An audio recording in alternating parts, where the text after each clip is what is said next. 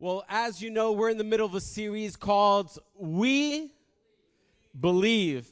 And one of the things that we've been going over is the Apostles' Creed. Now, in case you don't know what the Apostles' Creed is, that's pretty much a set of beliefs that the early Christians decided. Remember how we just sang, Jesus be at the center of the church?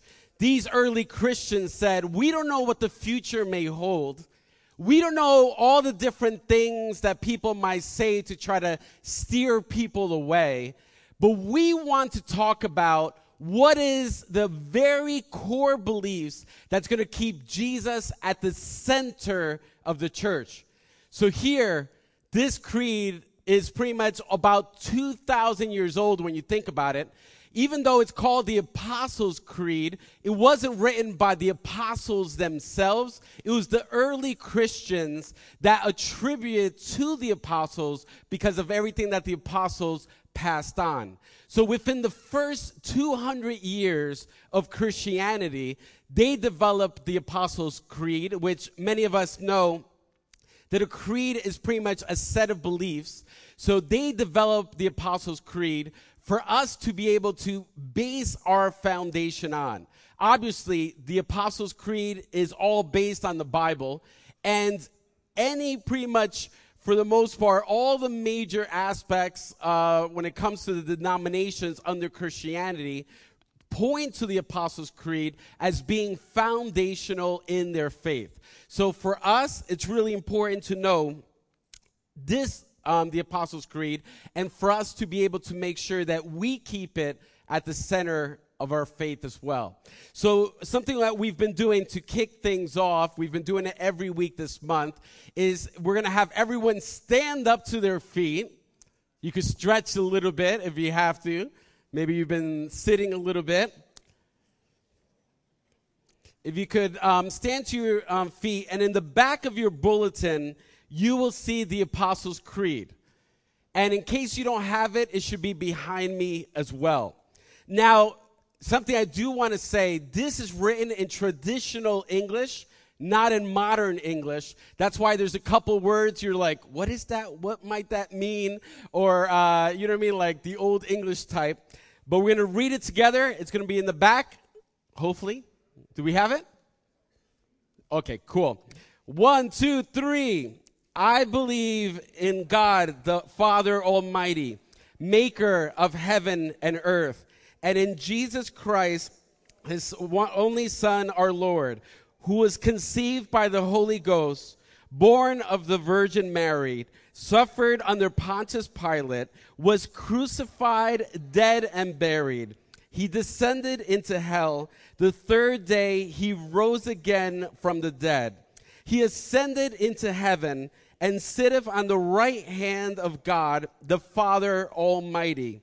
From thence he shall come to judge the quick and the dead. I believe in the Holy Ghost, the Holy Catholic Church, the communion of saints, the forgiveness of sins, the resurrection of the body, and the life everlasting. Amen. Amen. You did a great job. If everyone could be seated. Now, I want to highlight a couple key things. Like there, it says the Holy Catholic Church. Whenever it's a little c, that means the universal Christian church, not the Roman Catholic Church. Because sometimes people might say, hey, you know, like what's the difference? When it's a little c, is the universal church as a whole.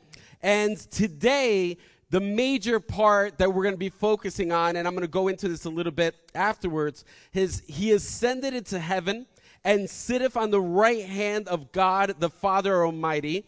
From thence he shall come to judge the quick and the dead. The quick and the dead. So some of us might think it's like, hey, if you're slow, you're good.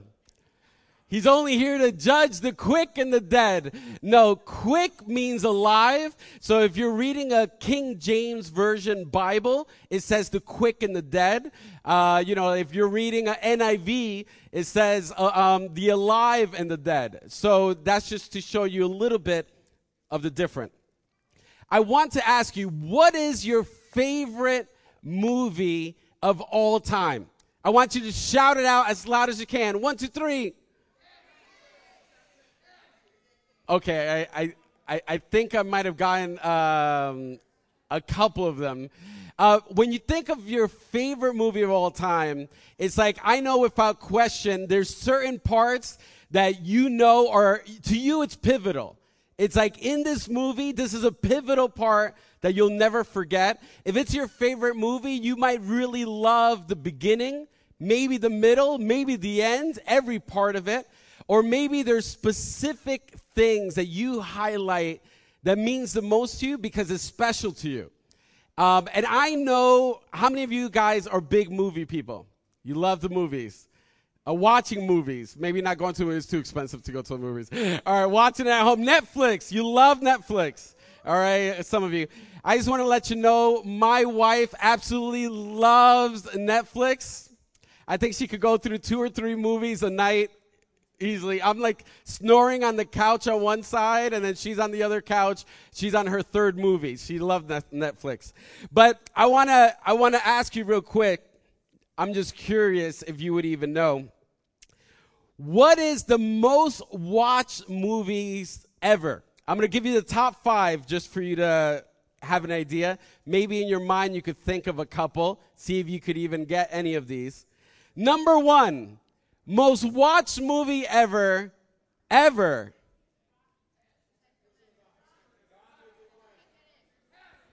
Titanic. All right? Most watched ever. So some of you try to reenact the whole Titanic. I saw you in Warren Park in the middle of the lake, like trying to be in the boat thing.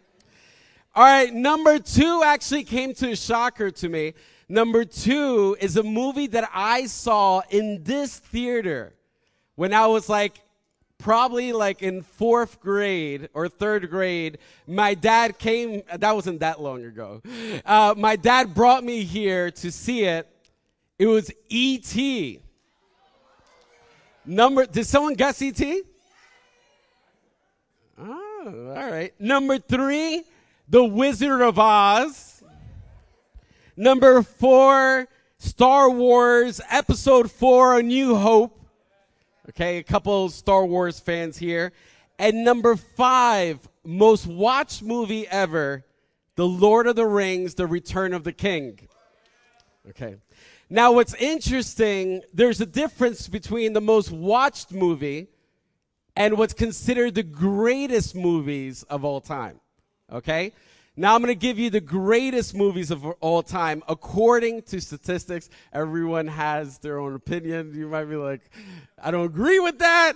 Don't throw any tomatoes at me, all right? If you want to throw mangoes, I'll catch them and eat them. But don't throw tomatoes, all right? All right, number 1, The Godfather. Number 1. You know what I mean? And we know New Jersey is a little bit mafioso, so they might like stuff like that. All right, number 2, Shawshank Redemption. Okay. Number 3, Schindler's List. Number 4, Raging Bull. And number 5, Casablanca. How many of you agree with any of those 5? Raise your hand. All right, we got some of you. Some of you guys no, man, my favorite movie is the Teletubby movie or something. I don't even know if they have a movie. But some of you probably have to catch up on some of those greatest ones. But what's amazing is here we have movies, and we are obviously, there might be different reasons why we might love our movie. But we talk about, of course, in the church, about the greatest story ever told. It's the greatest story. It's the greatest true story that's ever told. Is the story of Jesus. And with us, that's a story that every single Sunday, you could say, throughout the entire world is being shared and talked about. And what's amazing is that for each of us, and even everyone that's watching through the live stream right now, we have our favorite parts of Jesus in the story, you could say, of what we know about Jesus. For example, for some of us, our favorite pivotal moment of Jesus' story is when he was born, During Christmas time, you absolutely love celebrating that Jesus came. God, the Father, sent Jesus to the earth as a little baby.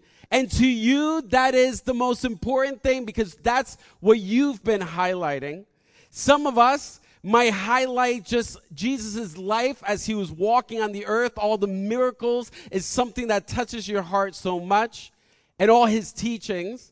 For others, it might be just the thought that he died on the cross for us. Just the scene of the cross is what we highlight as pivotal. And of course, Good Friday is a Friday that you don't never want to miss. And you want to be able to highlight what Jesus did for each of our sins. Now, for some of us, of course, we celebrate Easter. Most Christians in the world, maybe that's the Sunday everyone comes, and many of you know this church is completely packed on Easter Sunday because Resurrection Sunday, Jesus rose from the dead, and everybody wants to celebrate. And of course, that's another pivotal moment. But the story doesn't end there.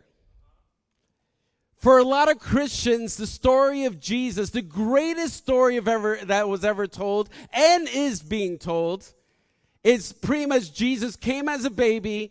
He lived sinlessly, doing miracles and touching people's lives. He died and he rose again, and that's it. Like, we don't really talk really much about anything else afterwards. But one of the major things that many Christians sometimes forget about the story. Think about it, how we were talking about movies before. It's like, you know every part is really important. In every great movie, you can't say, well, we could take this away or that away. No, every single part of the movie is crucial to tell the story the way it's supposed to be, to keep everything at the center. And to keep Jesus at the center, it's crucial that we know that the greatest true story ever told, that we would know all the parts to the story. Because after Jesus rose from the dead, and many times we don't realize this too. Obviously, if you come to church throughout the entire year, you might realize Sunday, the Resurrection Sunday, church is completely packed. The Sunday afterwards, it's a regular Sunday. It's like, where did everybody go? Jesus is still alive. The story continues. There's so much that has happened. And of course, with Jesus, that's what happened. When he resurrected, it didn't end. He walked the earth for 40 days, appearing to the disciples, making himself known to everyone that believed. And we're going to take it up from there. In Acts chapter 1, verse 3, you would be able to see there, it says this: after his suffering, he presented himself to them and gave many convincing proofs that he was alive.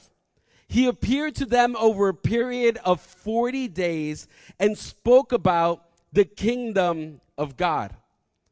So here it pretty much highlights that after Jesus rose from the dead, he walked the earth for 40 days. And what did he talk about? What was the main thing he was talking about? We just read it. It should have been behind me. The kingdom of God. He was talking about the kingdom of God. He wasn't highlighting, like, hey, guys, when you go back to your churches, just do a big deal about Christmas, right? And just focus about Christmas. He didn't just talk about, hey, just focus pretty much on the fact that I died or that I rose again. No, he had another main message that he wanted all of us to know as well. That's crucial as part of the story, is the kingdom of God. And what is the kingdom of God? Really, it's God's dominion. That God is king and he has reign over everything. And he wants to extend his reign into our hearts and throughout the entire world. And now something that we're going to clearly see too in the Apostles' Creed, it says, he ascended into heaven and sitteth on the right hand of God, the Father Almighty. Here we're going to read the two key passages so that we can see this. That after he walked the earth for 40 days, he ascended into heaven, and he went to the right hand of Father God. In Mark chapter 16, starting at verse 19, it says this. And both of these passages are talking about the same event, but you'll see different things highlighted in them. In Mark 16, 19 to 20, it says this. After the Lord Jesus had spoken to them, he was taken up into heaven, and he sat at the right hand of God. Then the disciples went out and preached everywhere, and the Lord worked with them and confirmed his word by the signs that accompanied it. In Acts chapter 1, verses 8 through 11, it says this. But you will receive power, Jesus speaking, when the Holy Spirit comes on you. And you will be my witnesses in Jerusalem, in all of Judea and Samaria, and to the ends of the earth. After he said this, he was taken up before their very eyes, and a cloud hid him from their sight. They were looking intently up into the sky as if he was going, when suddenly two men dressed in white stood beside them. Men of Galilee, they said, why do you stand here looking into the sky? This same Jesus who has been taken up from you into heaven will come back in the same way you have seen him go into heaven. Now, something you need to realize, when someone is at the right hand, he pretty much has equal dignity, equal authority, and for us to realize also equal authority. So for them to say that Jesus went to the right hand of Father God, he pretty much saying, hey, he is reigning. Now, why is that important for us to know too? It's because for some Christians, when they look at Jesus, it's always thinking of Jesus just on the cross. As if not, like in a sense, it's like looking at Jesus in weakness. You know, on the cross, like pretty much with the nails through his hands and feet. And of course, we know that's the price he paid, but that's not the picture of Jesus right now. Jesus at this moment is sitting at the right hand of Father God with spreading his dominion and reign throughout the entire world. You know, in no way, shape, or form is he like when you think about it, when I said that before, when you look at Jesus on the cross, obviously it appears like he's weak, but we know he's not.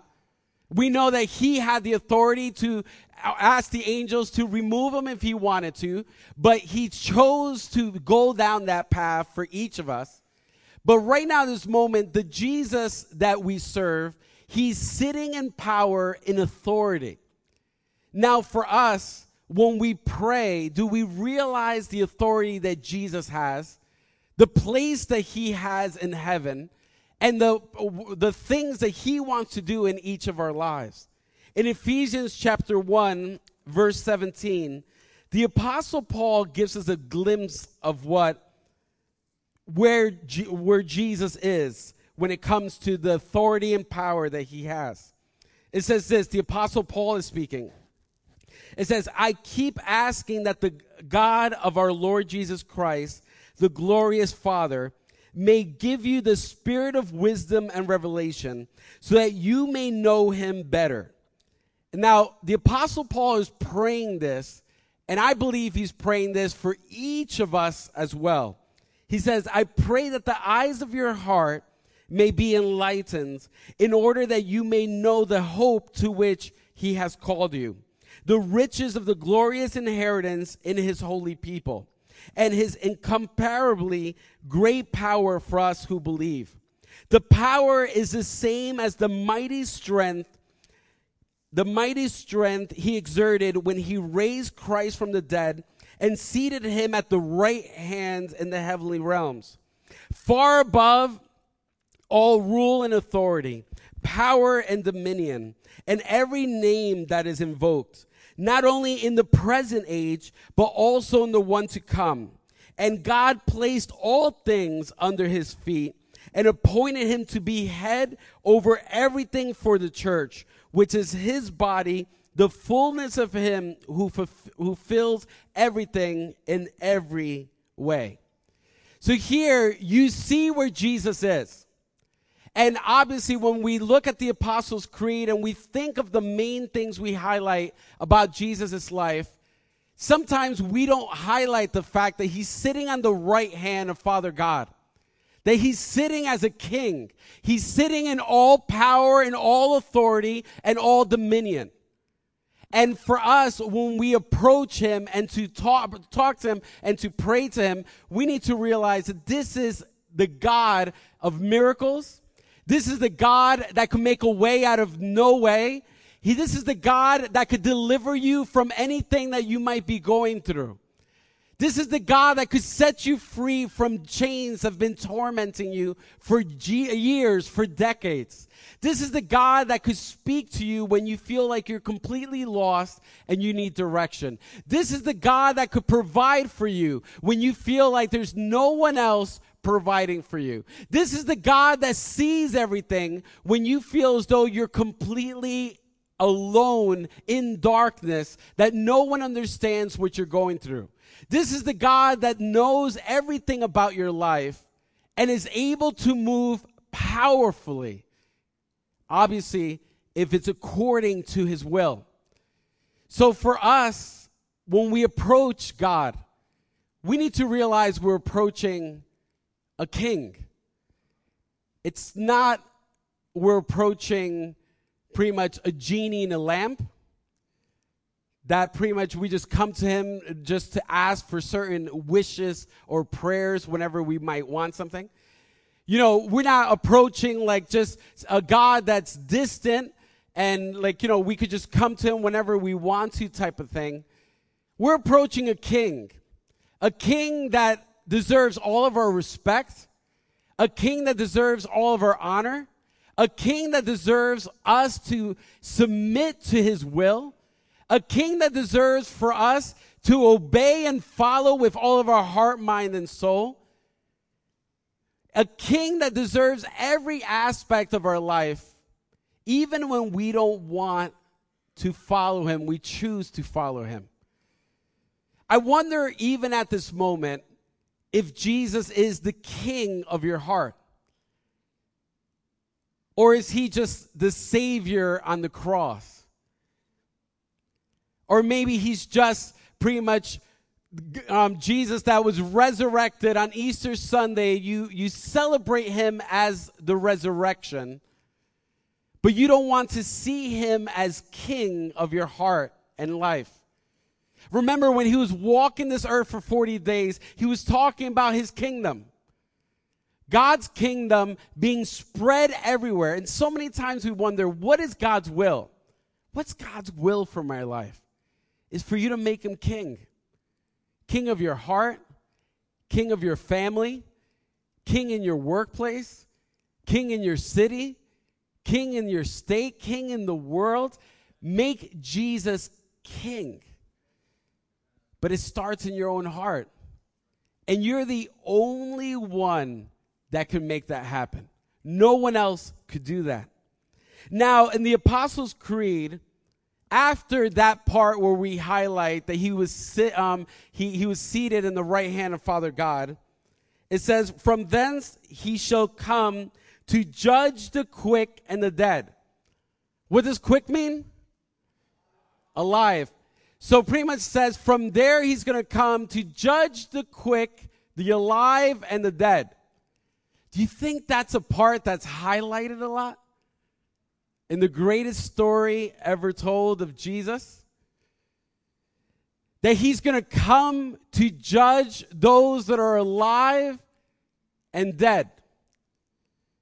Not only is he king, seated on the right hand of Father God, he's going to come also to judge as well.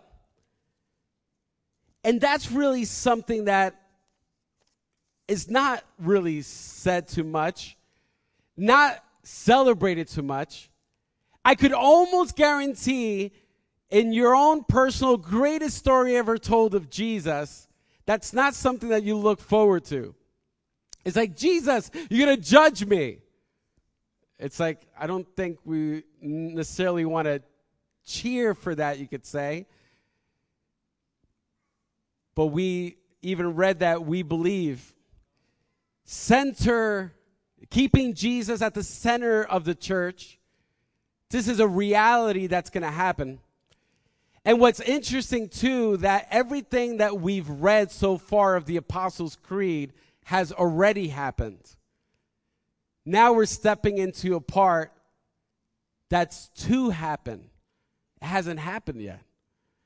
But we're saying we believe, according to the tradition of Christianity and God's word, of course, that this will come one day. And now for us, where does that leave us? So before we go a little further in this, I want to do a little test to see how good your farming skills are. Well, not necessarily farming, but you'll get what I mean. We're going to see if you could tell the difference between a goat and a sheep, okay? How many of you think you can? Raise your hand, all right? Some of you guys, even though you live in Elizabeth, you think you're good, right? You haven't seen a goat and a sheep in a very long time, but you think you're good. Or maybe you thought it was a goat and a sheep. They were just walking through Broad Street, and you might have thought, be like, yo, what's that? All right, we're going to test it. The first one is that one. Is that a goat or a sheep? These are babies. I know some of you want to take these home with you, all right? How many of you think it's a goat? Raise your hand. How many of you think it's a sheep? All right, that one is a goat right there. Yeah, so, all right, let's see. The second one, all right, right there. How many of you think is a sheep? Raise your hand. How many of you think it's a goat? Raise your hand. How many of you think it's a chupacabra? Raise your hand. All right, all right. All right, this one is a goat. Is a goat. It's a cute little one, too. All right, we're going to go to the third one. Oh, look at that little cute one. He's like, bah. All right. How many of you think it's a sheep? All right. Goat. Chupacabra. No, I'm joking. All right, ready? That one is a sheep right there. All right, we have two more for you. The next one. How many of you think it's a sheep? Raise your hand. How many of you think it's a goat? That little one staring right at you. And some of you are just getting hungry. I'm making you hungry. You're like, yo, Carlos, I was good up to this moment. Yo quiero comer chivo. You know what I mean? Right there, that's a goat. That's a goat. And last but not least, number 4. Look at that one. So cute. All right. How many of you sheep? Some of you just don't want to vote no more. Some of you are like, yo, how many of you have gotten all of them wrong? All right. I should have made this like a little easier for you or something. But all right. How many of you think it's sheep? Goat? How many of you are just scared to raise your hand? Is that, you know what, Carlos? I'm confused. Right there, that's a sheep. That's a sheep. So the thing is, some of us feel as though we know what they look like a lot before, because in the United States, the way they breed them, they do make them very distinguishable. But in reality, in Africa and Asia up to this day, and in biblical times, you really couldn't tell the difference between the two. You know what I mean? Really, it's only someone, a shepherd, that really knows them by their behavior, by how they act, is able to distinguish between the sheep and the goat. So pretty much a shepherd's only able to do it mainly through the behavior that they have. But nowadays, like, you know what I mean? Like, even for us, if this was the case, if you were in Africa and Asia, we wouldn't be able to guess what it is. Now, something that we need to realize too with this, obviously there's differences between the sheep and the goat, but the major difference is that the goat is rebellious. The goat doesn't want to do anything the shepherd wants him to do. The goat wants to do it his way or her way or the highway. You know what I mean? Now the sheep listens to the shepherd, follows the shepherd's voice, obeys the shepherd. So that's the major difference between the sheep and the goat. And here, when we think about the fact that God's going to judge us, okay? Like one of the major parables or stories that Jesus gave was in Matthew 25, verse 31 to 46. And we're going to read that now. It says this: when the Son of Man comes in his glory, and all the angels with him, he will sit on his glorious throne. All the nations will be gathered before him, and he will separate the people one from another, as a shepherd separates the sheep from the goats. He will put the sheep on his right and the goats on his left. Then the king will say to those on his right, "Come, you who are blessed by my Father, take your inheritance, the kingdom prepared for you since the creation of the world. For I was hungry, and you gave me something to eat. I was thirsty, and you gave me something to drink. I was a stranger, and you invited me in. I needed clothes, and you clothed me. I was sick, and you looked after me. I was in prison, and you came to visit me." Then the righteous, the sheep on the right, will answer him, "Lord, when did we see you hungry and feed you, or thirsty and give you something to drink? When did we see you a stranger and invite you in, or needing clothes and clothe you?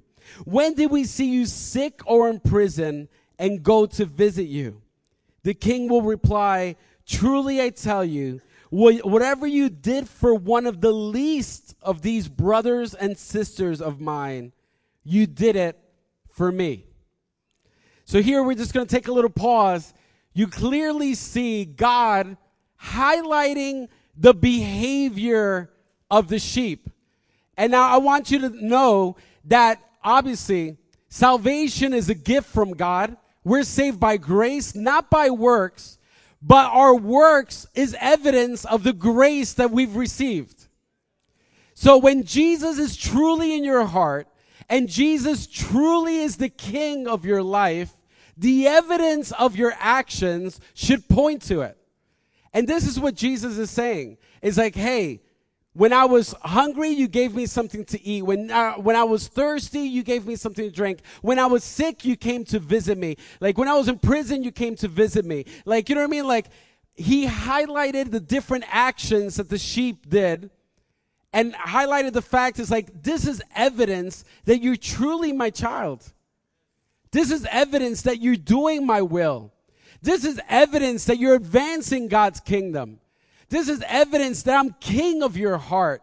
This is evidence that's not talking about knowing God, is really living God. So for us, we need to realize it's like in what is our behavior really pointing towards? Is our life evidence that Jesus is king of our heart? Could someone, without you ever reading a Bible verse or even mentioning that you know God or anything like that, could someone look at your life just through your actions and see proof that Jesus is there? Could they? Because this is what Jesus is highlighting. Hey, here are the sheep coming to my right. There's evidence in their life that I'm king in their life. And then, of course, it continues. Because now he starts talking about those that are going to be to his left. Then it says this, and starting in verse 41. Then he will say to those on his left, "Depart from me, you who are cursed, into the eternal fire prepared for the devil and his angels. For I was hungry, and you gave me nothing to eat. I was thirsty, and you gave me nothing to drink. I was a stranger, and you did not invite me in. I needed clothes, and you didn't clothe me. I was sick and in prison, and you did not look after me. They also will answer, Lord, when did we see you hungry or thirsty, or a stranger or needing clothes, or sick or in prison, and did not help you? In verse 45, Jesus said, he will reply, truly I tell you, whatever you did not do for one of the least of these, you did not do for me. Then they will go away to eternal punishment, but the righteous to eternal life. So here, something I want to highlight too is pretty much the eternal fire was prepared for the devils, and the devil and the angels that followed him. And in reality, it wasn't prepared for us. And God wants all of us to follow him and to be with him in heaven. But he's a just God, and there's consequences to our actions and decisions. And of course, we know that the devil himself, he rebelled against God. And when you think about it, it's like when we choose rebellion to oppose God, we pretty much start living in the footsteps that Satan himself paved. And there's nothing more than the enemy would want than to roll the red carpet down for us to follow his lead, to be rebellious, and to turn away from God.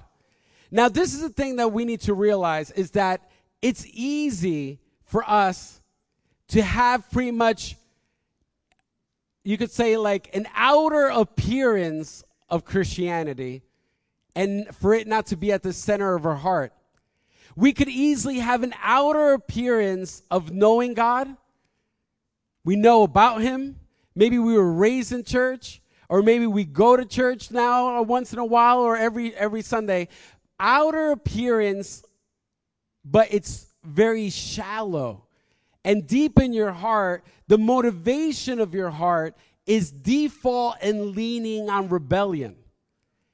And you know what? It's dangerous because in a group like this, it's like we all look the same, you could say spiritually, but God, when he steps in as a shepherd, the same way goats and sheep look the same, and it was hard for you to tell the difference. You know, it's hard for us to tell the difference among ourselves with the people that we know, you could say. But God, the shepherd, the great shepherd, is able to step in, and he's able to know who are truly the sheep and who's truly the goats. And I don't know where you stand. I don't know if you would be on the right or on the left. Only you're the only one that could answer that. Now, something I do have to say is this, that we could easily in our heart, because of our sinful nature, have a default to choose rebellion. No one likes to do what someone else tells us to do. No one really likes to do it. You know, in our hearts, we want to lean on being rebellious. But the problem is that if we have a rebellious heart in general, I'm not even talking about your relationship with God. In general, if your heart tends to be on the rebellious side, there's a greater likelihood that you will translate that rebellious type of attitude and personality towards God himself. Now, what I'm going to do now, we're going to do a little test. And I'm going to ask you 10 questions. And the questions are going to be behind me. If you want, on the bulletin in the back, you could write yes or no. You could put 1 through 10, and you could take notes if you want, or mentally you can. But with these questions, what we're going to highlight is pretty much, it's like trying to see if we tend to be rebellious in one way or another. So the first question is this, and I want you to be honest. You don't have to share this with anyone else. You know what I mean? If you don't want, you don't have to write it down if you want to keep it in your own heart and mind. The first question is this: are you quick to criticize and complain? Are you the type of person that's quick to criticize and complain? Usually people that are quick to criticize and complain tend to be rebellious because they're criticizing and complaining about things that are not going according to the way they want it. It's around them, but you know what? It's like they want to give their opinion out and quickly say, I don't agree with that. They should do it this way or that way. It's like, why do I have to even go through that? Why are they making me do this? You know what I mean? It's like you're quick to complain and criticize, but when it boils down to it and you look at your heart, is it rebellion? Is it because all of a sudden the people that are over you or around you, whatever it is, your boss or maybe a leader in the church or whatever it is, you're quick to give your opinion. And you know what's crazy is that a lot of times we give our opinion because you're trying to win other people over to side with you. That's the real reason a lot of times we criticize and complain. It's like we say it so that the other person could be like, oh, yes. And then deep in your heart, you're like, yes, I got one.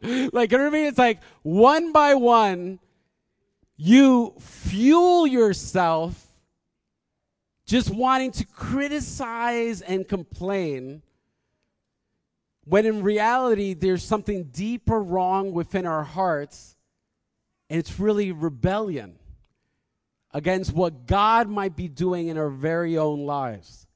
Number two, the next question, I kind of mentioned it before. Is it your way or the highway? Now, even that might seem a little comical. But when you think about it, when it comes to your life, is when you live your life dealing with your spouse, dealing with your children, dealing with, you know what I mean? Like, whatever it may be, do you sometimes literally, without allowing any type of discussion at all, or any reasoning, or gathering any wisdom or guidance from anyone, you pretty much fix your feet on the ground and you don't budge. And deep down inside, you know you could be wrong. It's like deep down inside, you know, and everyone around you, you're like, yo, he's wrong or she's wrong. But they don't budge. It's like they do not budge because they're fixed in their opinion of wanting what they want, and that's it. And if you could write, you have to write yes or no for that one. Number three is this. Is it hard for you to say I'm sorry? Is it hard for you to say I'm sorry? Like, for a person that doesn't like to say I'm sorry when they did something wrong to someone else, that's a form of rebellion. It's like, I'm not going to apologize. You know you're wrong, but you don't want to give anyone the pleasure of you admitting that you're wrong publicly, voicing it out, and letting that person know that you agree with them that you're wrong. You rather stay completely quiet, walk away, do whatever you want to do, and then go back as if nothing happened. Some of us know some of these people in our lives. And if we're not laughing too much, it's because it's you. Like, you know what I mean? It's like, man, he's talking about me. No. It's like, when you think about it, it's like we don't like it. But why is that? Number four, do you tend to say no or ignore God? When you know God has been nudging in your heart to come back home. God's been telling you you've been away from him way too long. But we're quick to say, no. I'd rather do what I want to do than follow you. Or we ignore what God is doing. God's challenging you to be involved in ministry. Even today is the last day we highlighted to be part of the ministry team for this new ministry year. but we just ignore it. God knocking at the door of our hearts, but like, you know what? No, I'm not ready. Do you really think any of us, we were ready when we decided to first get involved in helping out? None of us were ready, and the reality is we're all growing in this journey and learning. So it's like that's not an excuse of why not stepping in and ignoring the knock that God's doing within our hearts. All right, number 5, do you resist those in authority in your life? Do you resist it? Like, whoever's in authority in your life, you automatically don't like them. For some reason, it's like, you know what? I hate my boss. He's kind of nice, but I still hate him. Like, you know what I mean? It's like, why? Why do you hate your boss? It's just because he's my boss. You know what I mean? It's like, if you feel like your heart is so inclined to resist authority, it's like the moment you might even see a police officer, it's like all of a sudden, it's like you feel a certain way towards them, and we forget they're human. They're husbands, they're wives, they have children. They have chosen a profession to lay their lives down to protect us. But yet, for some reason, for some of us that might not like authority, whether it's a police officer, a boss, or like a leader in the church, or whatever it is, we want to resist. And that resistance stems from being rebellious. So would that be something that you could write yes to? Number 6, do you always look for shortcuts? Do you always look for shortcuts? You know why that points to rebellion is because you want to do things your way and not the way it's supposed to be done. So do you always look for shortcuts? Your boss tells you to do something, or whoever, your parents tell you to do something, and you always try to find shortcuts, or whatever it is. If your life is all about shortcuts, it's because you want to do things your way, and that's it. You don't want to follow the process. You don't want to follow the journey. You want things expedited for you because you just believe you deserve it. But that's being rebellious. That's like, no, I don't want to do this way. I want to do it my way. I want to find shortcuts, do whatever I have to do to get to where I want to go. Forget the fact that God is God. And if we submit to him, even when we're in a journey that seems dark and confusing, there's a process being taken place to elevate you to a position that he wants you to be at. Just look at the life of Joseph. The journey that he was on, but yet he was obedient to God through the entire journey. Number 7, we only have 4 more questions. Do you tend to gossip about others? Do you tend to always talk about others? Instead of saying things of blessing, all you're saying is cursing other people. If that's the case, like, you know what I mean? Like, you're trying to be in some ways controlling, some ways trying to throw your own rebellious view of the person upon other people as well.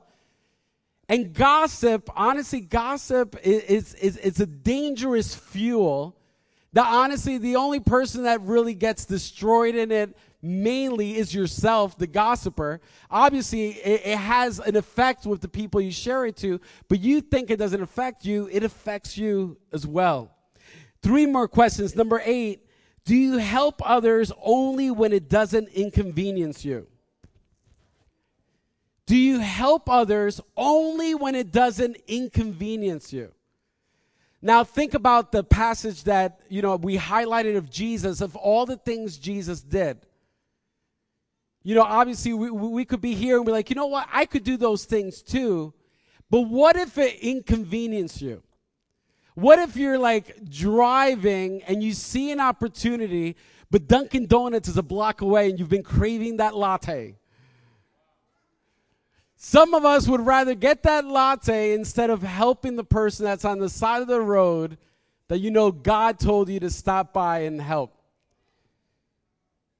You know, when you think about it, it's like how many of us, if we're walking through the street, even if we see someone to the side that might greet us, and maybe their intentions is to ask for money or this or that, we all experience stuff like that, but we choose not even to be cordial, loving, respectful, sharing a kind word, maybe a prayer to them, but we choose to ignore them, not even make eye contact, keep walking because you don't want to be inconvenienced by that moment that might just take about 30 seconds.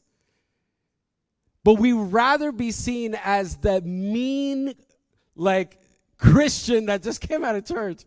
Like on Sunday, you might be holding your Bible, but you're walking through and you don't want to be bothered. And for each of us, we need to know, I'll never forget, there was a story that I heard once of a new pastor that came to a church. And when the new pastor was assigned to the church, he wanted to see how the health of the church was, like pretty much people's hearts. And what he decided to do was to dress like a homeless man and to sit outside of the church during the whole morning as the whole church was coming in. And one after another, people would walk past and not even say hello, not even hi, not even acknowledge him, not even a head, bowing their head a little bit, just walked past them.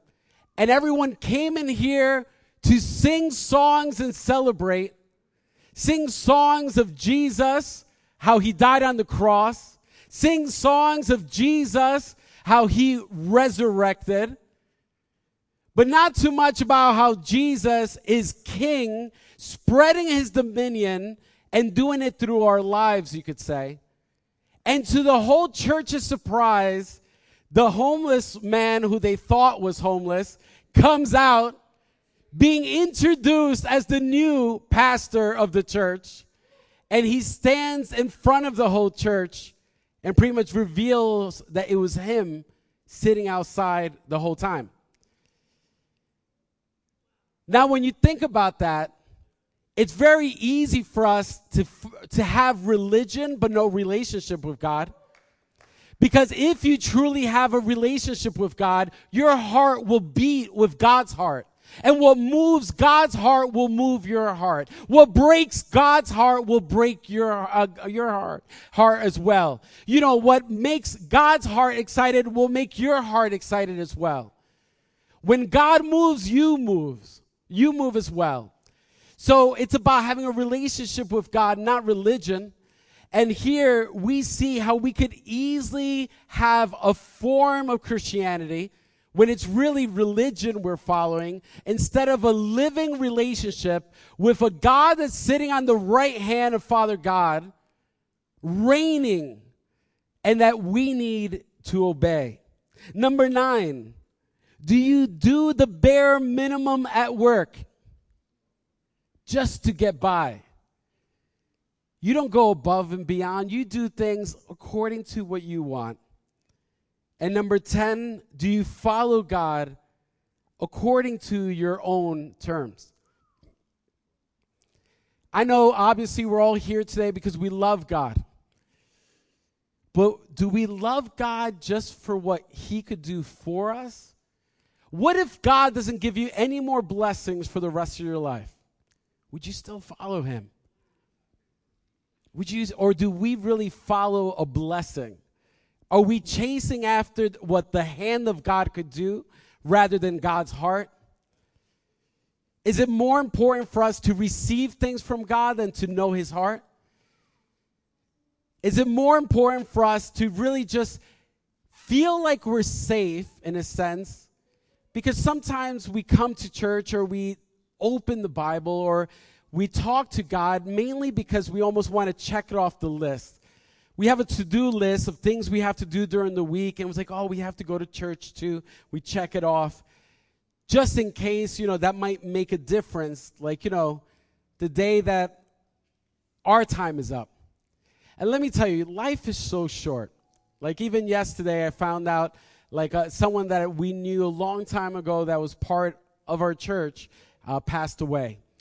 Young, in her 40s. And life is so short. And we just chase after so many wrong things instead of doing what God wants us to do. Are we following God according to our own terms? It's like, God, I'll follow you. I'll go to church on Sunday. I'll pray to you once in a while. Like, I'll talk to the kids about you. But that's pretty much the extent of what I'm going to do. Or do you follow God according to the fact that he's king? That he's king. It's like, you know what? It's like, I'm going to follow and obey you no matter where you lead me. No matter where you might take me. No matter what you might ask from my life. No matter where you might bring, or no matter the storms that might happen in my life, I'm always going to follow. Right now, if everyone could bow their heads, this now is really a time of repentance. It's a time of coming back home. It's a time of standing before the throne of God and saying, God, please forgive me for not having you at the center of my life.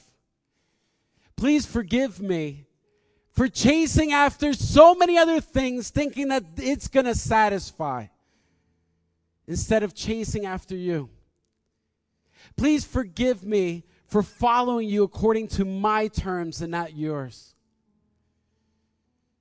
If you know that you're here in this room, but you need to give your heart and life to God and put him at the center.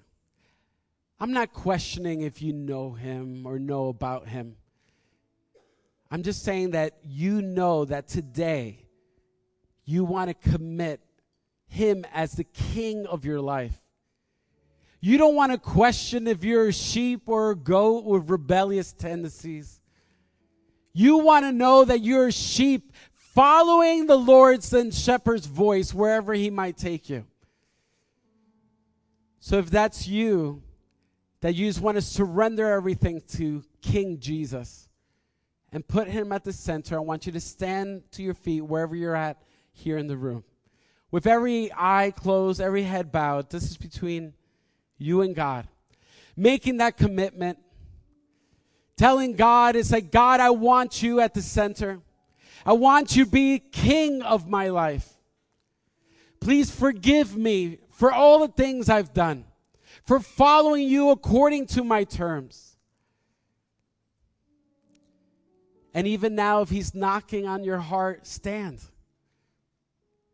It could even be a test of being rebellious. Even at this moment, we might resist it, be like, God, no. But if you know that you're not right with God, this is the moment to surrender and stand. So I'm going to give you a moment now for everyone that's here, whether you're sitting or standing, just to talk to God right now.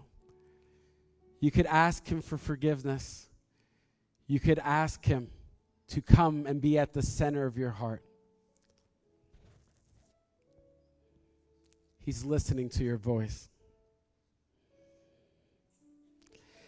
Jesus, we ask you to be at the very center of our heart. We sit you on the throne of our heart, and we proclaim that you're king of our lives. You are the voice that we listen to. You're the voice that we bow down to. You're the voice that we will follow. Jesus, show us and reveal to us when we're starting to stray. Reveal to us when there's other voices or things trying to compete. We just want to keep you at the very center. Jesus, we're going to follow you according to your terms. We want to be sheep in your fold, God. We realize that you're king, and one day you will judge us all. But God, when that day comes, we want to be confident that we will be on the right side with the sheep, knowing that we listened to you while we walked on this earth. We obeyed you. We advanced your kingdom and your will. Forgive us for just highlighting the part of the stories of your life that are personal just to us, that may be selfish to us in some ways. But God, we want to do what you've called us to do. In Jesus' mighty name, we commit to you our hearts. We commit to you our lives.